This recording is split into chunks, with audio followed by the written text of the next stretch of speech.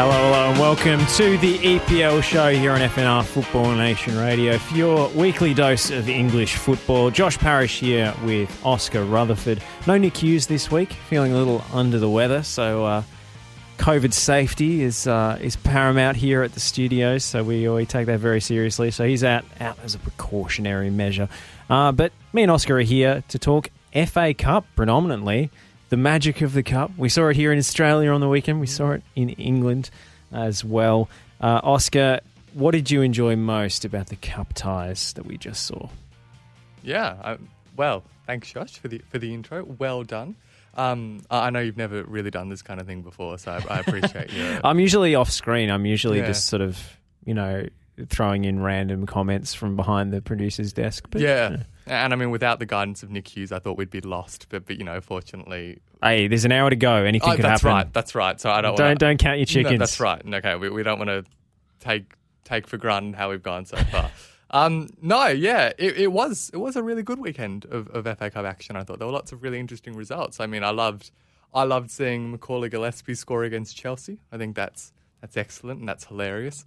There were a few cup sets. There was Boreham Wood beating Bournemouth, which was really interesting. There was Forest beating Leicester as well. Thumping Leicester 4-1. Thumping Leicester, that's absolutely right. Yeah, so there was lots of good stuff. I think the purest magic of the Cup comes out when there's like some League 2 or non-league side coming up against a Premier League team. And the Premier League players have to slum it in like tiny little dressing rooms and change rooms. And we saw that with Kidderminster Harriers on the weekend. West Ham apparently didn't get the memo that Kidderminster was supposed to do the giant killing and managed to break hearts in the last minute of regulation time and then just about the last minute of extra time as well with goals from Declan Rice and Jared Bowen. But they pushed them all away, Kidderminster Harriers. And Declan Rice showed his appreciation for, his non-league colleagues in a pretty unique fashion, going into shower with the other players. It's an interesting way of going about it, isn't it? It's a kind of camaraderie, I guess. Just real respect. I mean, not a West Ham fan, but that's class. Yeah, like I'll share a dinner table with you. I'll eat in the same room as you. I'll shower with you. Like all these different ways that we can show the shared experience that we all have. Yeah, look, it's odd. It was an odd day. West Ham played terribly the whole game, and they kind of really got lucky to escape with it because of Declan Rice, as you mentioned. There was also images coming out post-match of David Moyes and his assistant going and having a beer or something with the Kidderminster managers as well. So there was lots of camaraderie. Just proper English football, man. That's right. Just sharing their mutual appreciation for the sport. So Declan Rice, as this headline in the Times goes, breaks hearts in FA Cup, then joins Kidderminster victims in showers. Victims? Yeah, that's curious word choice. Because the away dressing room facilities are so limited at the non-league surrounds of Agborough Stadium, great name by the way, Rice decided to join the players of 6th tier Kidderminster Harriers and congratulate them for a truly admirable performance. Declan Rice has showered with our lads, Russell Penn, the Kidderminster manager, said. It's things like this that will live in their memories. I'm sure a naked Declan Rice would live in your memory. I was going to say, to be fair, if Declan Rice were to shower with me, I would remember that for the rest of my life. Yeah, too. For better or worse. But yeah, it would leave an impression of some kind. So if that's what they got out of the day, good for them. Well, certainly a memorable day for Kidderminster, even though they didn't go through. I did see an interview with Declan Rice during the week. He was talking about his childhood hero. Any guesses? No. Who came up through the Chelsea Academy? Any guesses about who he might have idolised? I would guess like a Frank Lampard or something, but that seems way too close. obvious. You're close. I'm close. Same era. Captain, leader, legend. Mr. JT, of course. I was thinking positionally close. No, right? Okay, no, JT, era-wise. Sorry. So, no. Apparently, John Terry is hands down Declan Rice's all-time hero, so much so that he almost decided on wearing the number 26 right as on the back of his shirt. But apparently when he got cut by Chelsea, he was famously released by the club when he was 14 or 15, and they've come to rue that decision. John Terry actually called him. So, you know. There you go. Because, where's John Terry now? What's he doing at the moment? He's working at Chelsea and flogging NFTs. That's the two things he's largely up to. So mentoring young players and participating in a pyramid scheme. Yeah.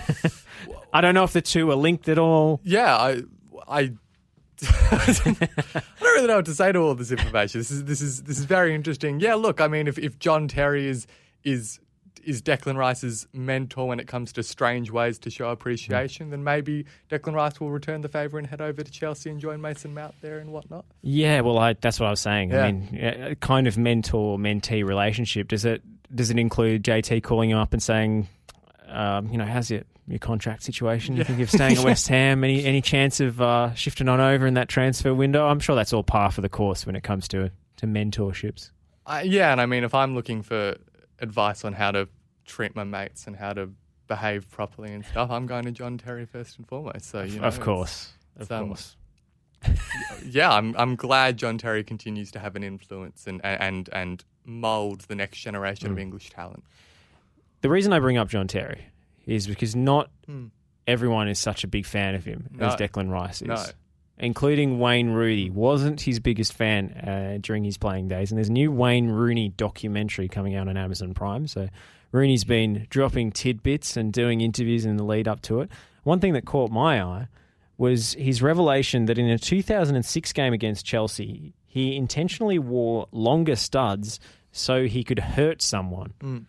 Such was the hatred, the visceral hatred between the two teams, and Rooney saying that he knew they were a better team than them and they were going to lose, and he couldn't take it. This is during peak Mourinho era where he was riling up everybody left, right and centre.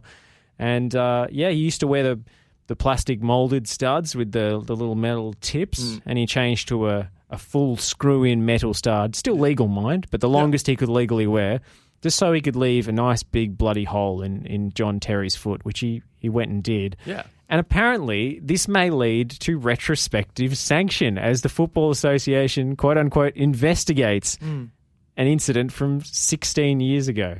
It does feel a bit harsh, doesn't it? It does feel a bit... Well, I'm not really sure what it's achieving in a lot of senses. I mean, sure, you want to send a message, but as you say, it's about 16 years too late, isn't it not? Yeah, surely the statute of limitations is now passed on that one. Statute of limitations on football-related injuries. Yeah, that's right.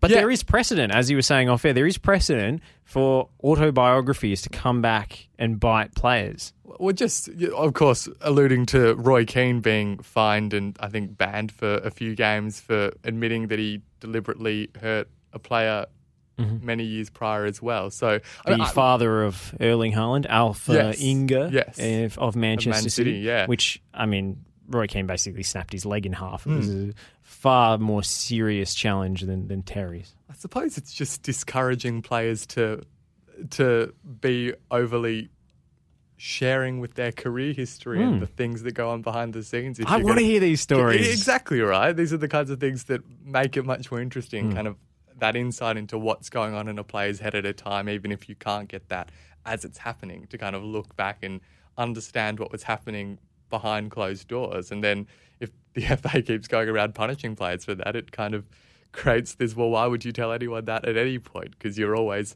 apparently subject to some kind of criticism or interrogation for it. Yeah, and I don't think anything will come of this. I assume this is just a standard response that the FA would give if a journalist asked them, "Are you going to look into this Rooney admission?" And they say, "Oh, yeah, we're looking into it." Yeah, definitely. But I would be astonished if, long after he's finished playing, Rooney somehow gets like a touchline ban for a tackle from 2006. Because, would it be a touchline ban as opposed to a fine or something? I mean, you can't suspend the guy. He's No. not going to hit the pitch anytime soon, unless things at Derby get even more dire than they already are financially. And it's kind of, a fine. I think we've all read the stories about the things that Wayne Rooney's putting his money into at Derby. I think he can probably manage to pay a fine. I'm not really sure what that's achieving in any case. Yeah, a bit of an odd one, but it does lift the veil, I guess, on the mentality of the players at that point in time. And intense rivalry between the Premier League clubs, which other players, including I think Rio Ferdinand, has said that such was the competitive tension between the top four, the big four as they were called in those days, that it actually impacted the England camp because you couldn't suddenly go from arch rivals who wanted to kill each other on the field to great teammates in the space of an international window. Yeah, and it's really interesting to hear because obviously lots of this was happening at a time that I was probably too young to fully comprehend what was going on or appreciate. Making me feel old here. Yeah, exactly. Just to let you know, Josh, that you have to be of a certain vintage to be able to look back on this time period and reflect fondly. Yeah, and it's it's the kind of really interesting insight that you get with hindsight. And Wayne, of course, then talking about. He talked about lots of things throughout the documentary. I think we'll move on to more of those things as we go and the impact that having his son had and how that kind of brought him back onto a straighter path and one towards a more stable, secure future. But, I was hearing you say before the show, Josh, about kind of some of the things Wayne got up to and the things he was doing with his spare time and the mentality, the effort and the steps he would take to kind of achieve that winning, which was so important to him at that time, and how that may have had longer-term impacts on his career. Yeah, I'll just read out a few quotes here. He said of that incident we were talking about, I changed my studs before the game. I put in longer studs because I wanted to hurt somebody. If Chelsea won a point, they won the league. At that time, I couldn't take it. The studs were legal. They were a legal size, but they were bigger than what I would normally wear. He was later injured in the game when his foot twisted in the turf, which was the infamous metatarsal injury before the 2006 World Cup that limited his effectiveness in that tournament. I think the word metatarsal entered the English lexicon at that point in time. But in another clip, and this is from an Amazon documentary about Rooney's career and his life that's coming up, hence the publicity around these stories. He says when he finally got to the World Cup in Germany, he suffered a tear in his groin muscle at the end of his first training session in Baden-Baden, but was so desperate to play that he did not tell anyone. So he just tore his groin, didn't say a word, said, I'm fed up with all these injuries. I'm just going to keep playing and hope for the best. And then eventually, he has a terrible tournament and ends up getting England knocked out in the quarterfinals after he stamps on Ronaldo. Yeah. It makes me kind of wonder about what players are doing today that we don't know about, because it feels like today we have such a close eye on all of these things, and players are being tracked all the way and constantly being assessed and being tested for all sorts of things. So can players still get away with this kind of thing? And presumably not. And just to see how that's changed in such a short space of time, kind of the complexion of what being a player is in the modern game and what that looks like, is kind of to see that dramatic shift is really interesting. And I think the other way that you would hope the modern game has made some strides is in sort of player welfare from a mental health perspective. And that's one thing that Rooney really gets into in this doco, is his early struggles with the attention and the pressure at Manchester United. And apparently he would look at gaps in the match and training schedule and work out when he had a 48-hour window and would just basically lock himself away and binge drink for 2 days straight and then put eye drops in and go back to training and hope nobody noticed, which is like pretty scary stuff. It's the kind of thing that you hear stories about happening in the 80s and the 70s and stuff, and then to hear that someone so modern and relevant to us was kind of doing those same things. Yeah, it's so interesting just to have that light shined on.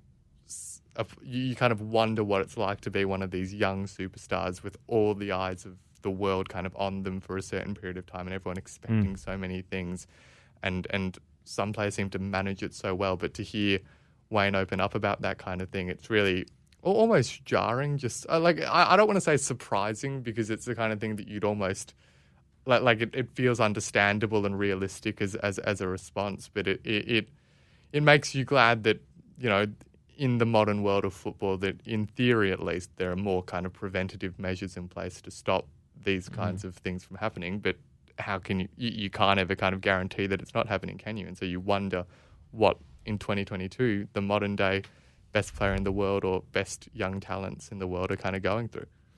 It is interesting as well to see that this period coincided with his most prolific and successful time in football.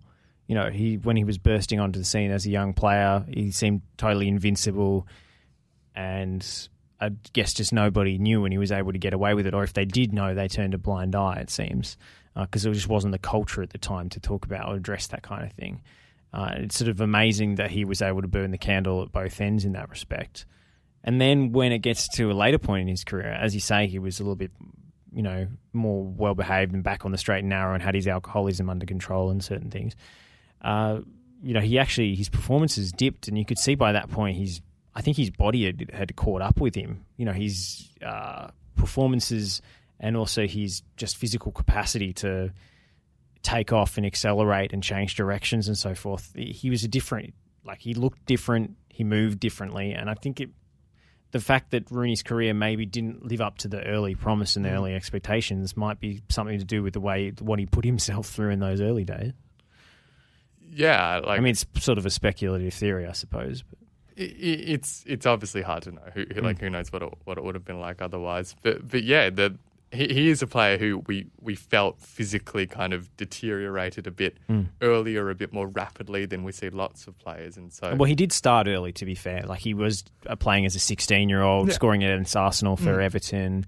You know, he was the most expensive teenager in British football history. So I suppose he probably had his physical peak earlier, and there was some of that was natural, but also it didn't seem like, at least in the early part of his career, he took particularly good care of himself off the field. And, you know, with all of the players who've kind of broken appearance records and lasted a long time, they seem to have a little, you know, different habits, I suppose.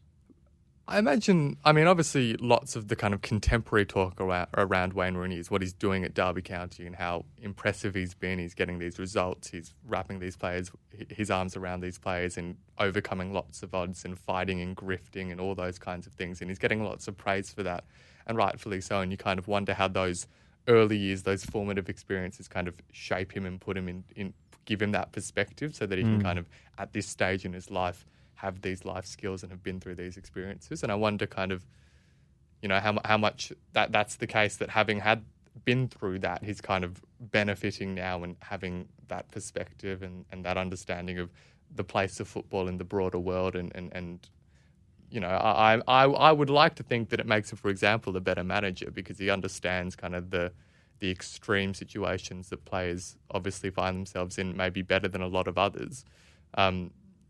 And, you know, Derby County, what they're going through, it's not the same to what an individual like Wayne went through at that age. But I would imagine that hindsight makes him a more well-rounded individual at this point.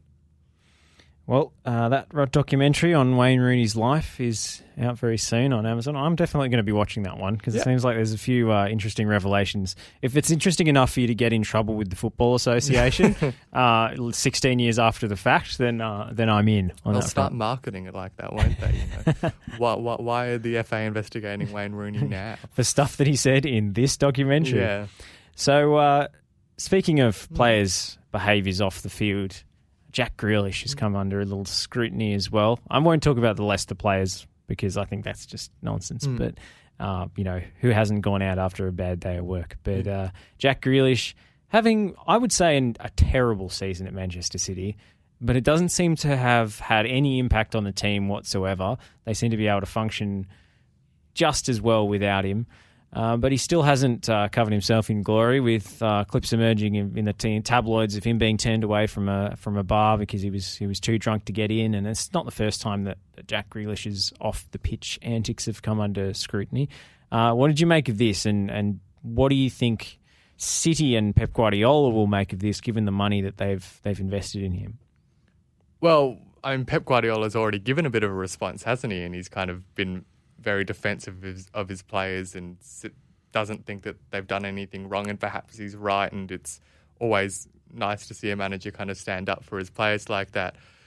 I think Pep Guardiola's speaking from, and like this kind of stands up broadly when you talk about all the terrible things that particularly young footballers do and all the bad decisions that they make. And it's I just all of this conversation and all these things about Wayne Rooney just kind of really reinforce in my mind just how much scrutiny these players are under all the time, and how careful and how intensely they have to surveil their own lives. And it seems so difficult for these young individuals with, so much energy and potential and money and wealth and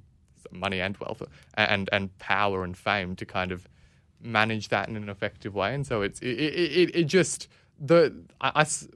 I'm rambling a bit, but I suppose in my mind the conclusion is something about how do you foster an effective culture within football, which is obviously so hard because of how varied and diverse all of football is, but a culture where these kinds of situations are managed and that the players have the support and the knowledge and the awareness to know how to best go about these kinds of things while still enjoying themselves and having a good time. Because what we don't want to fall into the trap of is saying it's not okay to be going out and doing anything whatsoever kind of thing. Yeah, I mean, I think these stories get viewed through the lens of how the players are performing on the pitch a lot of the time. And if they're performing well, it's like, so-and-so has a pint with the fans, what a legend. And if they aren't, it's look at this, idiot wasting their career away and look at all the money they're earning and do they deserve it and so forth. And you mentioned Pep Guardiola's response, which is, I'm upset because they didn't invite me, which was a pretty good line. Yeah. But then he sort of gave the game away afterwards. He said, I'm so upset they didn't invite me. I hope next time they can do the dinner properly at 8 o'clock sober and invite me. So he actually is pissed off about it. I think the next line gave the game away there. But in terms of Grealish, I mean, we were speaking to Johnny Gould, broadcaster and Aston Villa fan a little while ago about sort of system at City and why it's almost a waste of Jack Grealish's talents. He's in a straitjacket now tactically where it doesn't really matter what he does on the field because the collective is the emphasis as opposed to sort of Roy at the Rovers individualist stuff that he was doing at Aston Villa. And all he has to do now is the ball gets switched out to him and he controls it and he passes it back to Cancelo. And, anyone can do that. So I wonder whether this move is living up to what he thought it would be. And, it's easy to overanalyze these off-the-pitch incidents, but I can understand, your focus drifting if, you're having a terrible campaign, you've barely scored any goals or done anything of use on the pitch, and you're still top of the league, and it doesn't matter who plays in your position, the team is still just as good. Well, I think when you mentioned the tendency to overanalyze these things, because he had these kinds of incidents occur whilst he was at Villa too, didn't he? He every now and again. Throughout his career, but I think that the lens... They were viewed through a different lens because he was playing so well. We view that really differently, don't we? Because, at one point he's the star, most important player that Villa have, and isn't it great all these things he's doing for his hometown club? And now it feels all a bit further detached from reality and a bit more he's part of this cosmopolitan superpower machine and look at what it's turned this sweet young man into kind of thing. Like the narrative around it changes really dramatically on really short notice and I think quite unfairly towards players. Well, with that, I think we'll take a break. And on the other side, let's talk a little bit more about the FA Cup and the Premier League fixtures that have happened midweek with big implications for the relegation battle, with Newcastle picking up a much, much needed 3 points.